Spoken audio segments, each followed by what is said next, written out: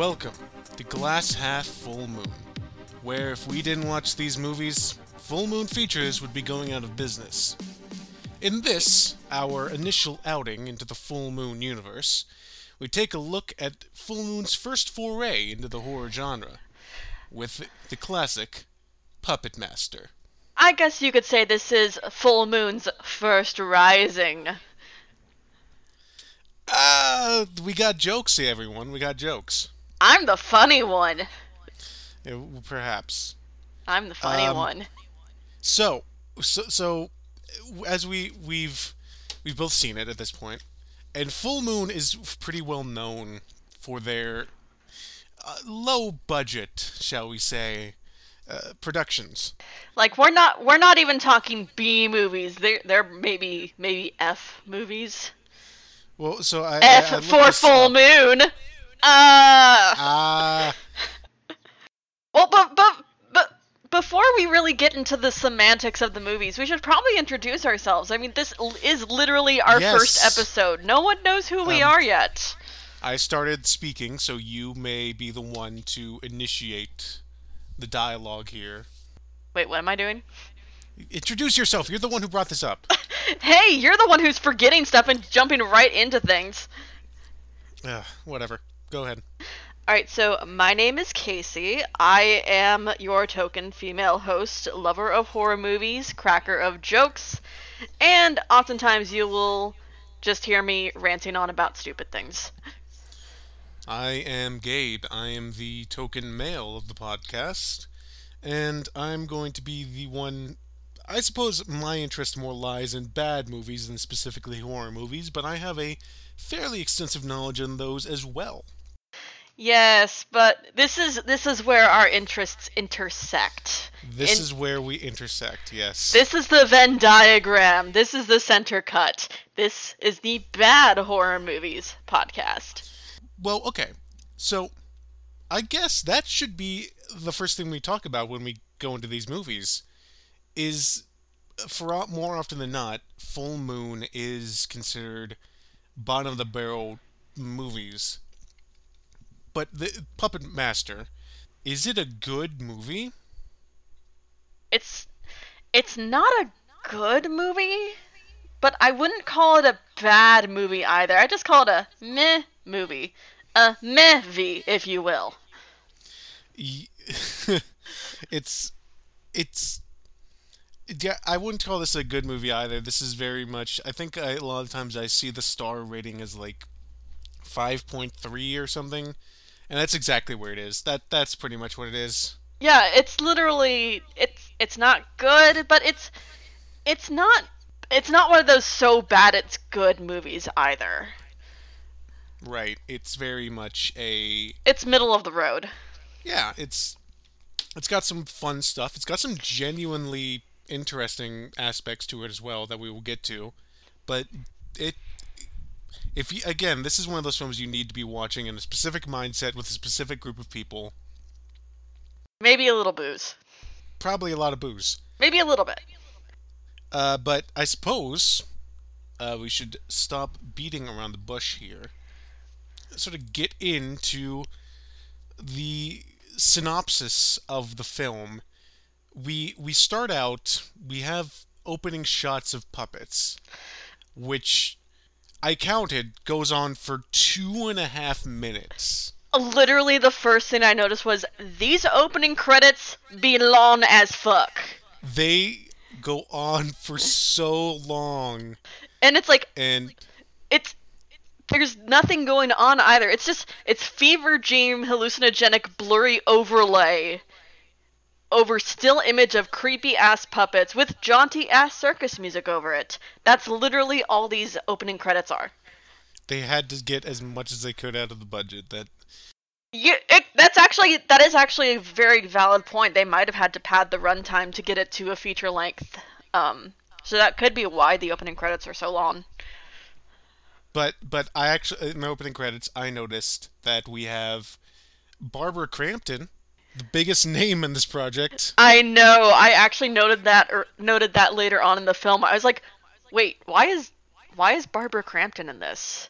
But, I mean, if you think on the fact that Charles Band had Empire's picture before Full Moon, and she was in quite a few Empire movies, it would make sense that they'd kind of have her cameo in some things, but it it does still feel kind of like a waste of Barbara Crampton. Yeah, I watched this and part of me is like, Barbara Crampton's too good for this, but then I remember she was in Chopping Mall. I'm like, maybe not. Maybe this is appropriate. Well, I mean, Chopping Mall, also an Empire Pictures film. We'll get to that later Yeah. during her cameo. But we open up in, I think it was like 1937. Like late 30s. Very much Yeah, late 30s. we are in a hotel in Bodega Bay, and we have a puppet maker by the name of Andre Toulon. See, the first thing I noticed about this is he's very inconsistent. Because I looked at all those puppets that were in his room, I'm like, some of them have amazing face sculpts, but others are absolutely horrid. If he's making all these, then his craftsmanship should be pretty consistent. So I'm just like, Toulon, were you drunk or something? No, Full Moon just didn't care. Well, obviously not, but it's like it still bugged me as a maker of things myself. It's just like your stuff should be pretty consistent if you really call yourself a master. So one thing that surprised me, I knew nothing of Puppet Master going into this, other than just general. Okay, it's about puppets that are evil and kill people.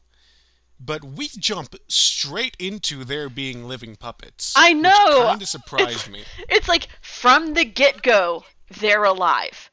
They don't even show why. Well, so here's the thing. I looked this up. This came out a year after Child's Play. And I Okay, was that expecting the Child's Play thing of, well, it builds up. You see the thing running around, but you don't get you don't get until like midway through the film where they're like, aha, the doll is alive. No, we just go straight into these puppets are acting as like lookouts for Andre Toulon. It surprised me initially. Did you also notice that Toulon looks like a mix between Gary Busey and the old toy repairman from Toy Story 2? No, but now I can't not. Yeah, cause like I was staring at his face for so long. I was like, wow, this is kind of uncanny. Which is hilarious that I said Gary Busey because he is also going to be in one of our later episodes involved Gary regarding another full moon feature. Gary Busey is, I think, the biggest name Full Moon has ever had in any of their films, which is I kind of sad. Are you sure about that? Cause I mean, they got Tommy Chong as well. We will get to that. That's for another episode. We see that there are some. Are these Nazis that are going after him? I don't know, but you know they're bad because they're wearing all black and walking in step with each other. And they are speaking German. Apparently German. So they're at least Nazi adjacent. And we get a lot of the puppet shots, which is the camera low to the ground, simulating the puppet running around. Yeah, I mean, obviously, those low shots are from the puppet's perspective, but literally, the logical part of my brain went, "You're telling me that in this empty ass hotel, no one is noticing this little puppet dude running around and grunting and panting like his tiny little wooden lungs Right, can't keep up?" right. So we see the puppet later. It's Blade. It's one of the main puppets. They don't even name them Yes, they do. They named them on the back of the box. I looked it up. on the back of the box. That's it. Well, I watched it using the Full Moon features, and in the description, it doesn't describe the actual human characters. It describes the puppets. See, that's the thing. If you're watching this on a streaming service without having the actual box in your hand, you're not going to know these puppets' names. They don't say them in the movie. Well, it's not as though they're very creative. It's like the one with the drill on his head is named Tunneler. The one with the knife is called Blade. Well, that It's makes like sense. it's aggressively mundane. Yeah. But so yeah, Blade is not a small puppet, and there is no way people didn't see him running around, but we can't. He's literally scamping around the feet of dozens of people in fairly open areas. And I'm just like, also, how is he breathing? Does he have little wooden lungs or something? Well, it sounds like he's wearing a mask, is what it sounds like. Yes, but he's also a puppet. I know. I'm not saying it's consistent. I'm just pointing out the fallacies. It's like, he is a little puppet. Why is he breathing? Sounds like he's doing some naughty activities that don't involve murdering. That's to be discussed later. But we also get a bit of the stop motion, which I will say is genuinely good stop motion. It's not bad. It's not bad. It's genuinely good, and which is exactly why we don't get a lot of it. Yeah, They use it exceptionally sparingly. that's where all the budget went. We follow Blade. Blade goes up to Andre Toulon, warns him about the potential Nazis, But then he's finally also noticed by an old lady who just screams at him. He's the size of a football lady. Just kick him if you're so scared. and he screams back at her.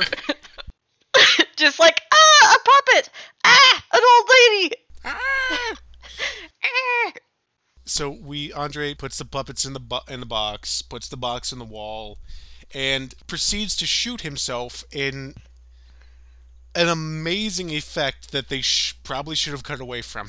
I was fully expecting the he puts the gun in his mouth and they cut away to the gunshot sound outside the room, and then the Nazis come in. But no, they show it happening, and it is so obviously just like a blood like cannon behind him that's spraying out because his head has no physics. It's obviously a squib. It's so obviously a squib, but Andre Toulon is dead. The Nazis have left. Is that what we're calling them? They're Nazis? They're Nazis. Well, Okay. okay, so here's the thing. Because I have full moon features, I looked up the Puppet Master on there, and I just typed in puppets, and I got all the other results on full moon features. Mm-hmm. And there's like Puppet Master 10, Axis Rising, Puppet Master 9, Axis of Evil. Okay, There's like a lot of Nazi references. Okay, so they're building up to Nazi stuff, but they don't even explain what's going on in the first movie. It's just like, what are these guys even doing? Why are they here? What do they want? Yeah, I'm confident that they're Nazis. But there's still literally no explanation for them. Even in the rest of the movie, there is no explanation. Get ready for that theme. That's a theme. So we move on, and we go to Yale, where we find our next character, Alex. Alex was his name, I think. Yes, and literally the first thing I noticed is he's apparently our main character, and all we know is that he didn't save some lady in black and white. He's from Yale, and he's afraid of dream leeches. Dream leeches. Dream leeches. Another. I wouldn't say that was a good effect, but it was an effect that they did. Yeah, but literally the first thing we notice about Alex is they do the whole dream within a dream thing with him, and throughout the movie they kind of overuse it. Well, the whole thing is that he has premonitions, is what it is. Yeah, but that's not explained until later. When we first watch it, it's like, oh crap, this person like couldn't save his love interest or whatever. But then we later realize, oh no, this is in the future where he's having a dream of this guy in a suit holding a gun to this woman's head. And then dream leeches. And then there are dream leeches, which are not. Which he's not the one that gets killed by the leeches, so I don't understand why that's a part of his dream. I don't know. Maybe just a vision of what's to come for his cohorts. Which we are shortly introduced to after this scene when we cut from Alex to the boardwalk and the beautiful Barbara Crampton getting her fortune told by a fake-ass psychic who gets a real psychic vision in the middle of it. Right, so I have several things on this. One, they have a fortune teller without giving her a nondescript Eastern European accent. What are you doing, movie? Also, yeah, she's like very southern. Although I actually found that quite refreshing to not have the stereotypical Eastern European accent, that they made her very southern. I am not here to be refreshed. I am here to be smothered to death by tropes. Nope, Full Moon took a hard left turn on this one and said, nope, we're using a lot of them, we ain't using this one. Fuck you, Full Moon. How dare you be progressive?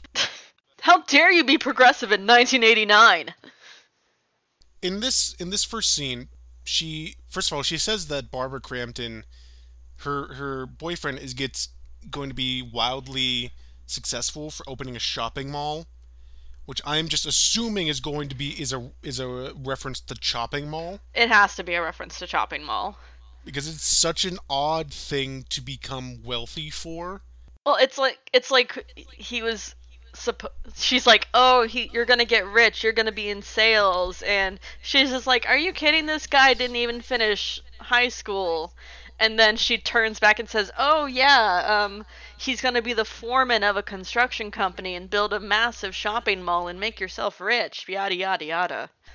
Second of all, there are hints that she's like being a fraudster with her fortune telling, Oh, where she's like, 100%. your your grandmother's not going to be around for much longer. And Barbara Crampton's like, my grandmother's already dead, and she's like, oh no, it must be his grandmother then. Yep. But the thing is, she's a real psychic. I know. That's Why would they make her out to be a fraudster? okay. I didn't realize that she was an actual psychic from the get go. I thought it was just going to be one of those fake psychic, it's a real psychic vision things. But I actually kind of like the fact that they have a real psychic parading as a fake one. That's pretty funny. Yeah, but when she's getting that real psychic vision, she's like grabbing at her head, and I was just praying for a head explosion. No, this isn't Scanners. I wish it was. This is not Scanners. So we cut from that to our other two characters. It's like Neil and No, it's Frank and Carissa. Frank and Carissa. Can I just say, from the get go, I hated them. They're not good. They're not good characters. From the get go, I hated them. Like, they're so flat. They're so incredibly one note. And I'm just like, Their entire character is, we are sexually promiscuous. not even promiscuous, because, like, if it was promiscuity, they'd be going after other people. But no, they're just like, they're overtly sexual in regards to most everything they do, but only in regards to each other. So the experiment that they're running is, and I quote, real time thought transmission, where he asks a woman who has like diodes and shit attached to her head, think about your wildest sexual fantasy. And during that time, he says the phrase like, this little girl has a very vivid imagination, and I did not like the way he said little girl. I'm pretty sure Frank was on a few registries. With a ponytail like that, yes. He was on a few registries and also probably financing pornos in his basement in his spare time. So what we get is Alex calls everyone. Everyone's getting like these weird psychic visions, and they're like, oh, I guess our buddy Neil is calling us to the Bodega Bay place to do something. It's not clearly explained how they know that. Well, it is explained later, but it's very much like, hey, let's tell the audience immediately everything that we know. We gotta go here to do this thing because this guy, he sent out some psychic waves or something. Exposition dump. It's great. Because we have no idea how to properly tell a story and convey things. We're just gonna spell it out for you. So in this moment, the psychic lady is referred to as the White Witch, and I'm not sure if that's a Narnia thing or a race thing. I don't know, but honestly, I was a little offended because I was like, no. Stevie Nicks is the White Witch, thank you very much. Bitch, please, you wish you were Stevie Nicks. Dude, I wish I was Stevie Nicks. I wish I was Stevie Nicks. No, My I life would wish be I was better. Stevie Nicks. Can we both be Stevie Nicks? I would make a better Stevie Nicks than you. Fair. You might have the more luscious hair, but I have the looks. So we meet up with everyone at the Bodega Bay Hotel. Bodega Bay Inn. Bodega Bay Inn. It's not a hotel, it's an inn. It's more cozy that way. It's more atmospheric. It's more homey. We meet all the people. All of our characters are immediately introduced. We have the maid, the wife of Neil. Yes, who they just always refer to by his last name, Gallagher. And Gallagher shot himself. Yeah, that woman was far too calm for the fact that her husband had just shot himself. Also, his body was far too pristine for a man who just shot himself. Yeah, because it's like, who's your coroner? Because he does some amazing work. Can he work on my aunt? So like either this motherfucker like shot himself in the chest, because no one who shot themselves in the head is having an open casket funeral. Yeah, but also this still his widow is just way too common. She's just casually leaning over the body, just like, oh yeah, just talking about my dead husband here and the fact that he just killed himself. Just like, it's a normal Tuesday. To be fair, their marriage was not particularly full of love. Yeah, that is a fair point, but it's still like if the person you've been married to for a few years, even if it wasn't the most romantic affair, if they suddenly up and died, I imagine you'd still be grieving pretty hard when his friends show up. Not just like having a casual conversation over the body, just like, oh yeah, this is a thing that happened.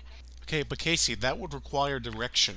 Yeah, I'm obviously asking way too much of this movie. Way too much. Way too much. And it was at this point as when I realized that this movie would be psychics versus puppets, which was not at all what I was expecting this movie to go. Yeah, I to be fair, I also didn't know where this movie was going to go to begin with anyway. So we move on. Everyone's getting cozy in their rooms, and I suppose we should say that the whole reason everyone came, despite Neil being dead, is they're like, Neil fucked us over. We need to get payback because apparently the puppet master is like his magic is stored somewhere in here, and we need to find it. It's a very odd setup, but now we have psychics versus puppets. Not to mention, one psychic apparently only has visions about sexual things. Only sexual things. Like a sexual assault in an elevator, or like, oh, this bed has had so many people in it. Or just like the bathtub, and I'm just like, is this all you're here for? Right. So there is we have the fortune teller who has a weird stuffed dog that she seems to carry around for no other reason than the sting at the end of the movie.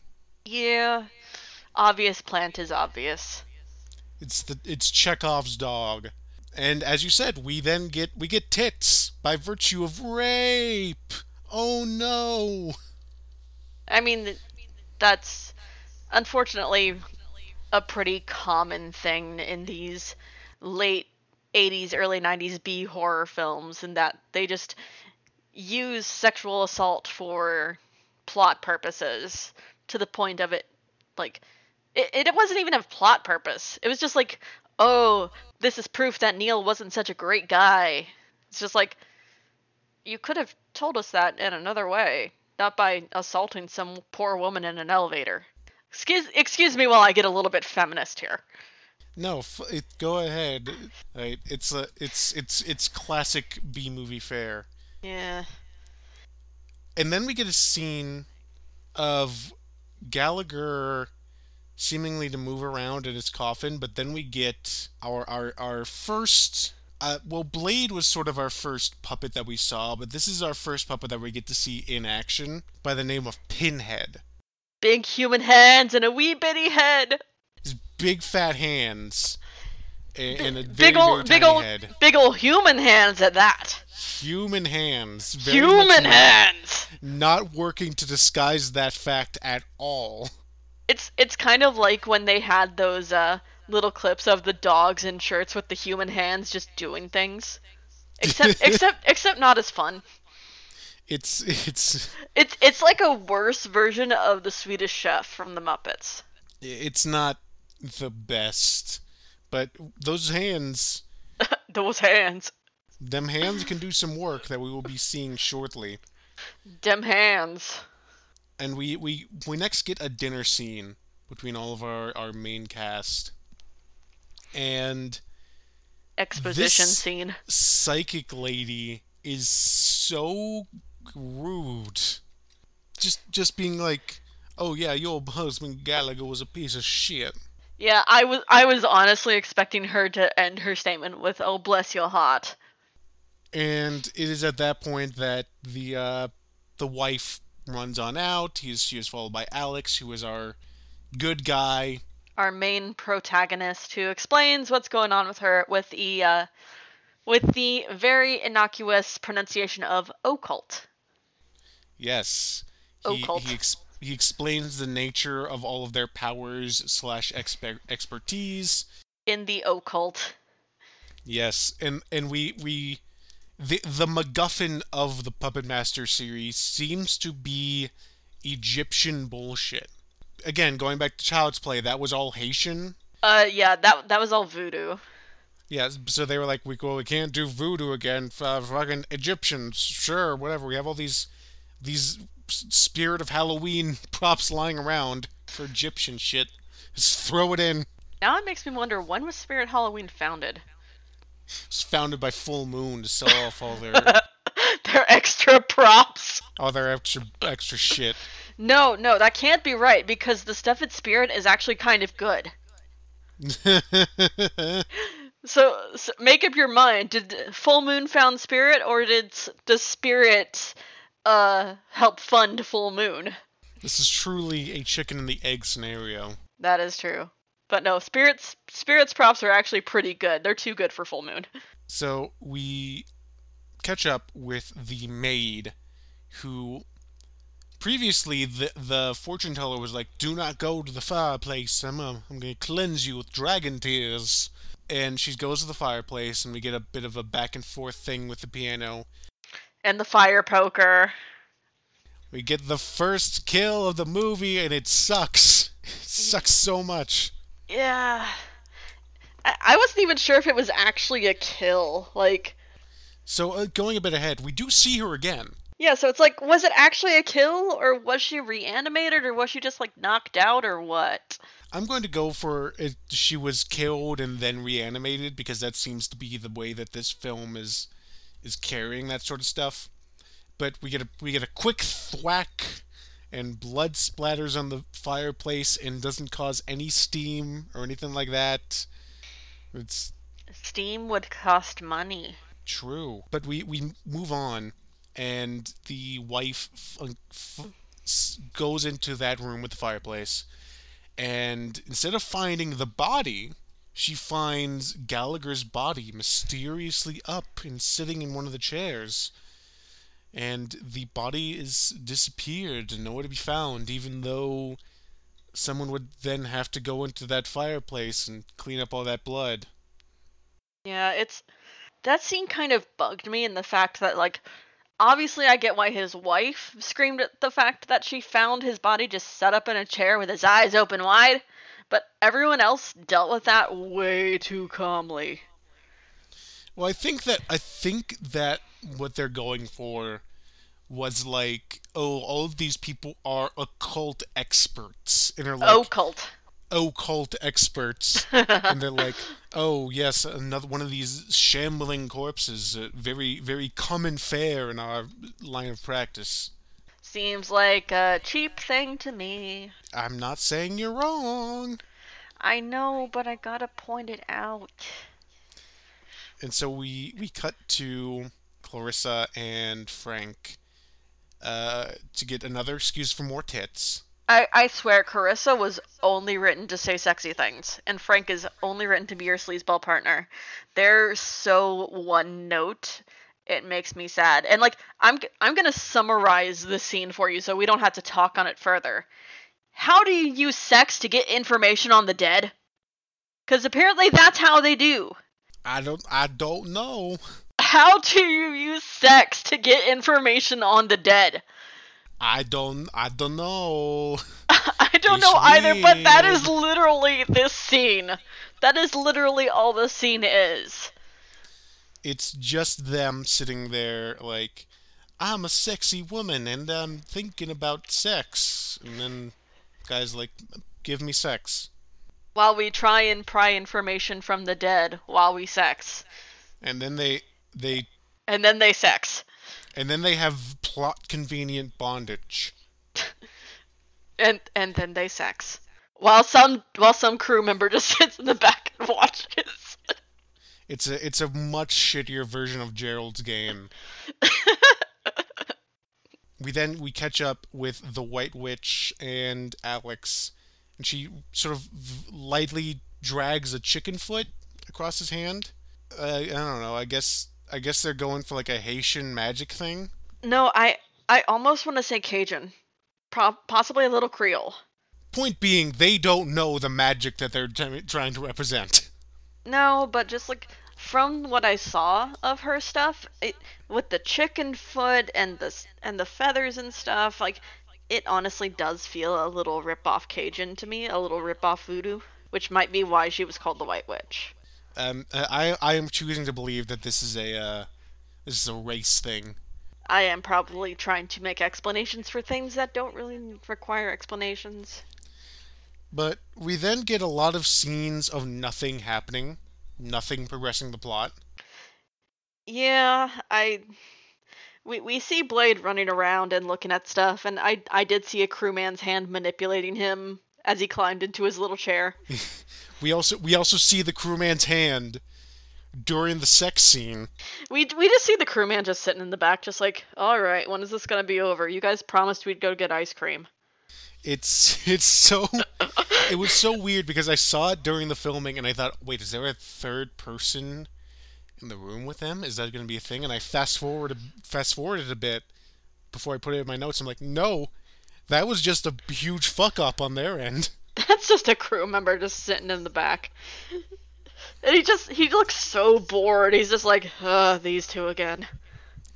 It's so ridiculous, but yeah, we get so much padding, and it was at this point where I was thinking, okay, what would make because we just get like people doing things and puppets running around, but nothing is like progressing the plot. And I'm thinking, okay, what would make things good? Sex psychic gets killed to death by being sex psychic gets killed by being drilled to death. Well, yes, that, but I'm thinking, but what could replace these scenes of nothing happening? And I thought what would be cool. What we needed was like a Home Alone style scene of the puppets like setting shit up in the hotel that would be later used to like kill the psychics and stuff. Oh, with them struggling with the weight of things with their tiny little puppet bodies. Yeah, but then that would require creativity. And this is Charles Band we're talking about. This is Charles Band. But we finally do get some stuff where we have Clarissa and Frank just really doing some fucking hard, but Frank is completely covered by the sheets. So I Yeah. don't know.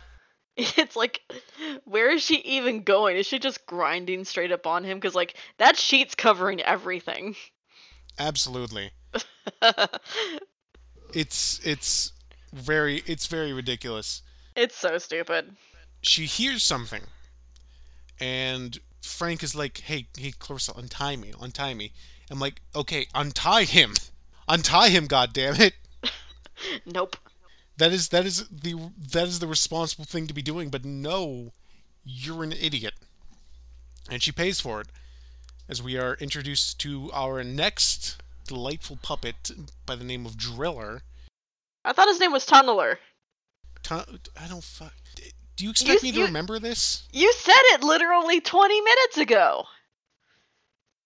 It's Tunneler. I caught you. I'm I'm gonna get so much shit for getting that wrong. Yes, you are. I'm gonna give you so much shit. I am expecting it intensely. Good. But she She gets, she gets drilled straight in the mouth. and I suppose that's meant to silence her because she should be screaming super loud right now. Yeah, I mean, but also it is also kind of funny that the sex psychic got drilled to death. I didn't even put that together. That's literally the first thing I thought of. Like, oh, Well, I didn't want to use the brain power to think deeply upon the nature of Puppet Master, the deeper meaning behind the scenes. is it really a deeper meaning when it's just an obvious innuendo? An obvious double entendre. I didn't want to think too hard. True. It's like, this is Puppet Master. I'm using 2 brain cells for this and nothing more. But so she dies. Yeah, Carissa dies, and then the next bit is just, ugh. It's just, ugh. This is the one genuinely scary part of the movie. It's not even really scary, it's just kind of disgusting. So the puppet we next meet is named Miss Leech. So Frank is tied up and blindfolded, and she starts kissing his body, and he thinks it's Clarissa. Which, first of all, how does he not realize that's not his girlfriend, right? I don't know. Apparently he's numb because he can't differentiate between actual skin and just puppet flesh. But even just like the tiny mouth, comparatively, Little mouth, so little, itty bitty mouth. but not little enough to regurgitate giant fucking leeches. While making obvious gagging sounds. It's like, Frank, why didn't you hear this? What's wrong with you? It genuinely kind of upset me in a body horror kind of way because it sounds like the process is painful to produce these leeches. Yeah, but this does explain Alex's dream earlier, so it is kind of nice to have some sort of reasoning for something early on that made like no sense at the time. But it doesn't because he's the one who has the leeches on him, and we've seen before his dreams are done in a you see he sees what happens, not it happens to him. So even in the logic of the movie, this doesn't make sense. Technicalities. The fact is that someone still got killed by leeches, but also, how do you get killed by leeches? He had like maybe a handful on him. Leeches do not drain that much blood. Well, we don't know how long he was sitting there for. But also the fact that leeches are not just mindless blood vacuums. Like they're Did you say living bleaches? leeches. You said bleaches. No, I did not. Leeches are not just mindless blood vacuums. They are living things. They do have a stopping point. They will stop when they are no longer hungry, I imagine. Well, also, these are presumably not normal leeches. Also, how did they get there in the first place? How does she have so many leeches inside her? Is this like a? Does she How have like did a they get bag there of in the first holding place? in her I don't stomach understand. full of leeches? I don't know.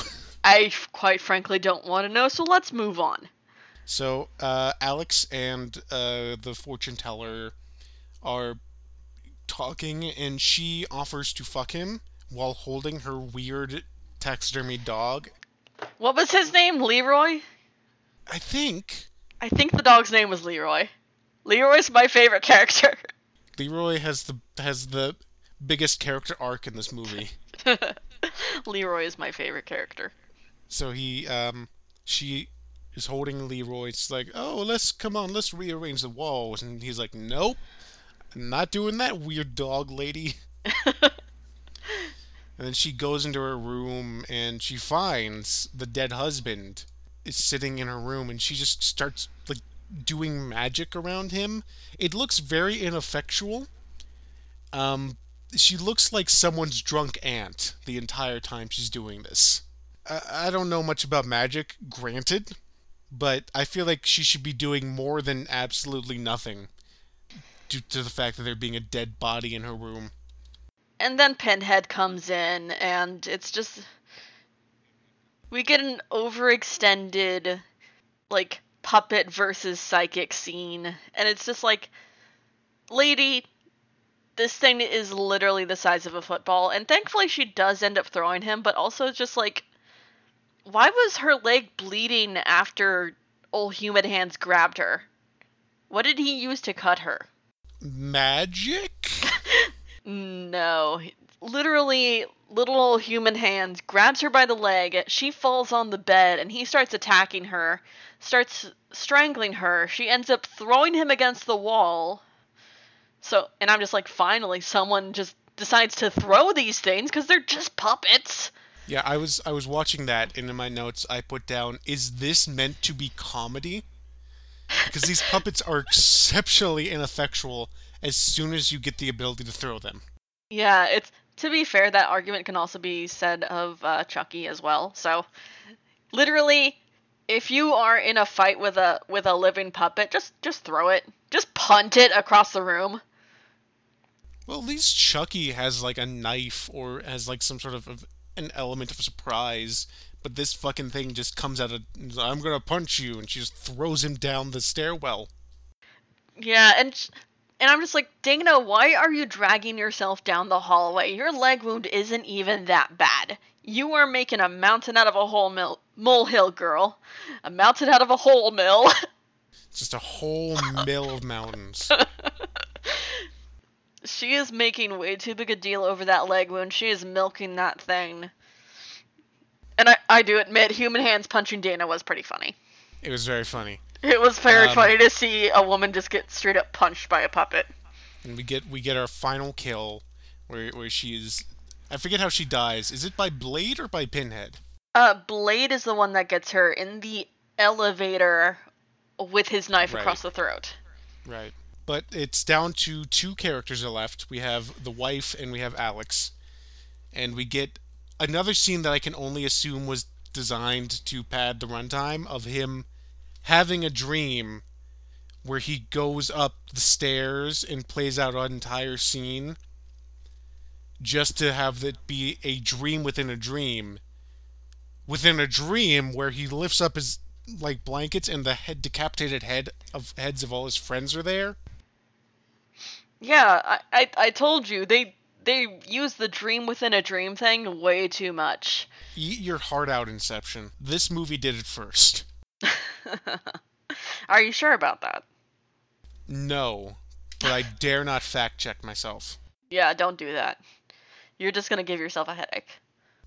So, but then the scene plays out again, the scene that we just saw, and we find out that the vague Egyptian bullshit is as I have right here, the Andre Toulon gave them life through the ancient rites of afterlife, which I feel like that's not how that would work. It is it's Calvin Ball rules, honey. It But like, okay, here, if it's the rules of afterlife, therefore these dolls are possessed. But no, he is giving them life, just creating life. That's the whole thing. And yeah, I don't okay, it's dumb. don't don't don't give yourself a headache over this. Just move on. So we move on. Alex gets another premonition. Is like, we got to go to the dining room. That's where everyone's at. And But we get a also like they I thought Alex only had premonitions when he was asleep. They changed the rules for him halfway through the movie. Not even halfway, like 3/4 into the movie. They changed the rules for Alex. there are greater questions to be answered in these coming scenes. Yeah, but also like one thing I did notice in that extended weird white room dancing scene is Gallagher's wife obviously has no fucking clue how to do a proper waltz. No, absolutely none. I noticed that first thing. I was just like, this woman can't dance. It's like you think as long as this thing goes on, she would have at least picked up the steps, but nope. No, absolutely not. So what we next get is we go to the dead person dinner scene with where we have all of the dead psychics around the table, and we get the big reveal that Gallagher did kill himself, but used the ancient rites of afterlife to resurrect himself. How do you use that when you're already dead? Well, here's the better question. Where so his wife is there. She's like, "Oh, what happened? What's going on? I don't understand." And Gallagher's like, "Ah, yes, Alex. Care to explain the metaphysics of it all?" No. Well, I metaphysically killed myself, and I put my no. You just killed yourself. You did do it on a metaphysical level. You did not like eliminate your ego. It's not. No, I'm pretty sure his ego is still very much alive. Yeah, he did. It's such a stupid way to make things sound more complex than they are. I'm still trying to wrap my brain around how did he resurrect himself when he was dead? It was like a delayed spell. It's like delayed fireball. Oh, so it's like when I put the time delay on my dishwasher. Yes. Okay. Except you need to kill yourself to start the timer. Well, it's a good thing I don't need to do dishes tonight. Aha, ah. So we get a bad guy monologue explaining how he's like, no, I'm here for eternal youth and being alive forever. And the only thing that can kill me is total destruction of my body. I'm glad you noticed that too. That bugged me so bad. The thing that is later immediately disproven. Yes, I'm. But he's being evil and he's being rude, and it's very clearly making all of the puppets upset. Yeah, because it's like, oh, and Talon's notes was like, oh, when I'm dealing with them, they're harmless because I'm a harmless person. But no, because Gallagher is now apparently the puppet master. He's the one using them for evil and stuff, and they're just like, we don't like it. We're unionizing. So are the puppets like self-aware? Because how was Gallagher controlling them? I don't know, but apparently they are self-aware, and apparently they have some morality code, because the next thing we find after Alex has done a bit of fighting with Gallagher is that the puppets straight up turn on him. We get the obvious scene of all the puppets using their powers together to kill him. Except for the spinny face guy, whom is named Jester. He never gets explained, but something that is interesting is in the description on Full Moon Features. It refers to Jester as the ruthless brains of the bunch, who is absolutely merciless. But that is never established in the film. That might be for the later features, because I mean, this is a very long series. Yeah, but you would think they would take out some of the scenes of puppets just running around and, use it to build story. But no. No, No. they don't. Also, fair warning, I probably should have noted this early on. I get hiccups a lot, so that'll be a frequent feature of this podcast. So get used to it. But that aside, did you notice the obvious foam fingies in the elevator scene? The fingers were so good. I love the fingers. I love the fake hand. Obvious foam fingies. I love the fake hand that's squirting out like green ecto cooler. It's Yeah, so good. the green goo was a nice touch. It was it was definitely a nice touch to prove that he was no longer like natural anymore. So something I didn't quite understand was at the end Gallagher is like beating the shit out of Alex and like he's like, I'm going to kill everyone and become the puppet master. But when the puppets turn on him and start like just like killing him, Alex is and his the wife are all of a sudden like, no, stop, don't kill him, stop. Even though he has been very clear in his goal of I'm going to murder everyone. Maybe they wanted to do it for themselves. I mean, to be fair, I would have felt the exact same way. It's just like, oh man, don't kill him. I wanted to do it. No, I would have been the Willy Wonka thing of no, don't stop. It it it's a very odd choice, but No, not everyone can be as cynical as you, Gabe. am I a cynic for wanting the villain that threatened to murder me to be ripped apart by puppets? No, but to be fair, it is kind of expected. It's like if the villain isn't torn apart by puppets, then what's the point? So obviously, the whole turning on their master thing, quote unquote master, was an obvious ploy from the get go. Because it's like we've got these puppets. If they're not gonna be killing our main baddie, then what's the point? Because obviously Alex doesn't have the spine to do it. obviously. And the puppets, you don't want to make the puppets the villains because they very clearly wanted to sell merch. Like these puppets are absolute action figure bait. They're like anti-heroes. Yeah, and I won't lie, some of the puppet designs were genuinely interesting. Yeah, I still don't like Miss Leech. I don't. I like Blade. Blade's cool. Blade's iconic. Blade is cool in the most like bottom of the barrel way. He's got the cool black jacket and like a knife. He's got the fedora. I feel like I would find a figure of Blade in the dollar store. Yeah. I wouldn't be I wouldn't be mad about having a figure of Blade, but at the same time I wouldn't be like showing it to people. Ooh, I know what to send you for your birthday now. Oh god, no. I don't Ex- want that in my house, Casey. expect it for Christmas, bitch. But we have one last thing. As Alex leaves, he's the final girl Alex of is this the final film. girl. He's the final girl. When we get the last scene of the movie, where the wife has Leroy, the dog, Takes him away. takes him away, and animates him. Leroy is now alive, and it's apparently very obvious that she knew how to do it herself all along. What does this ending mean? I Was don't she know. the villain? Because I I don't. interpret this as her being the villain. I don't know, man.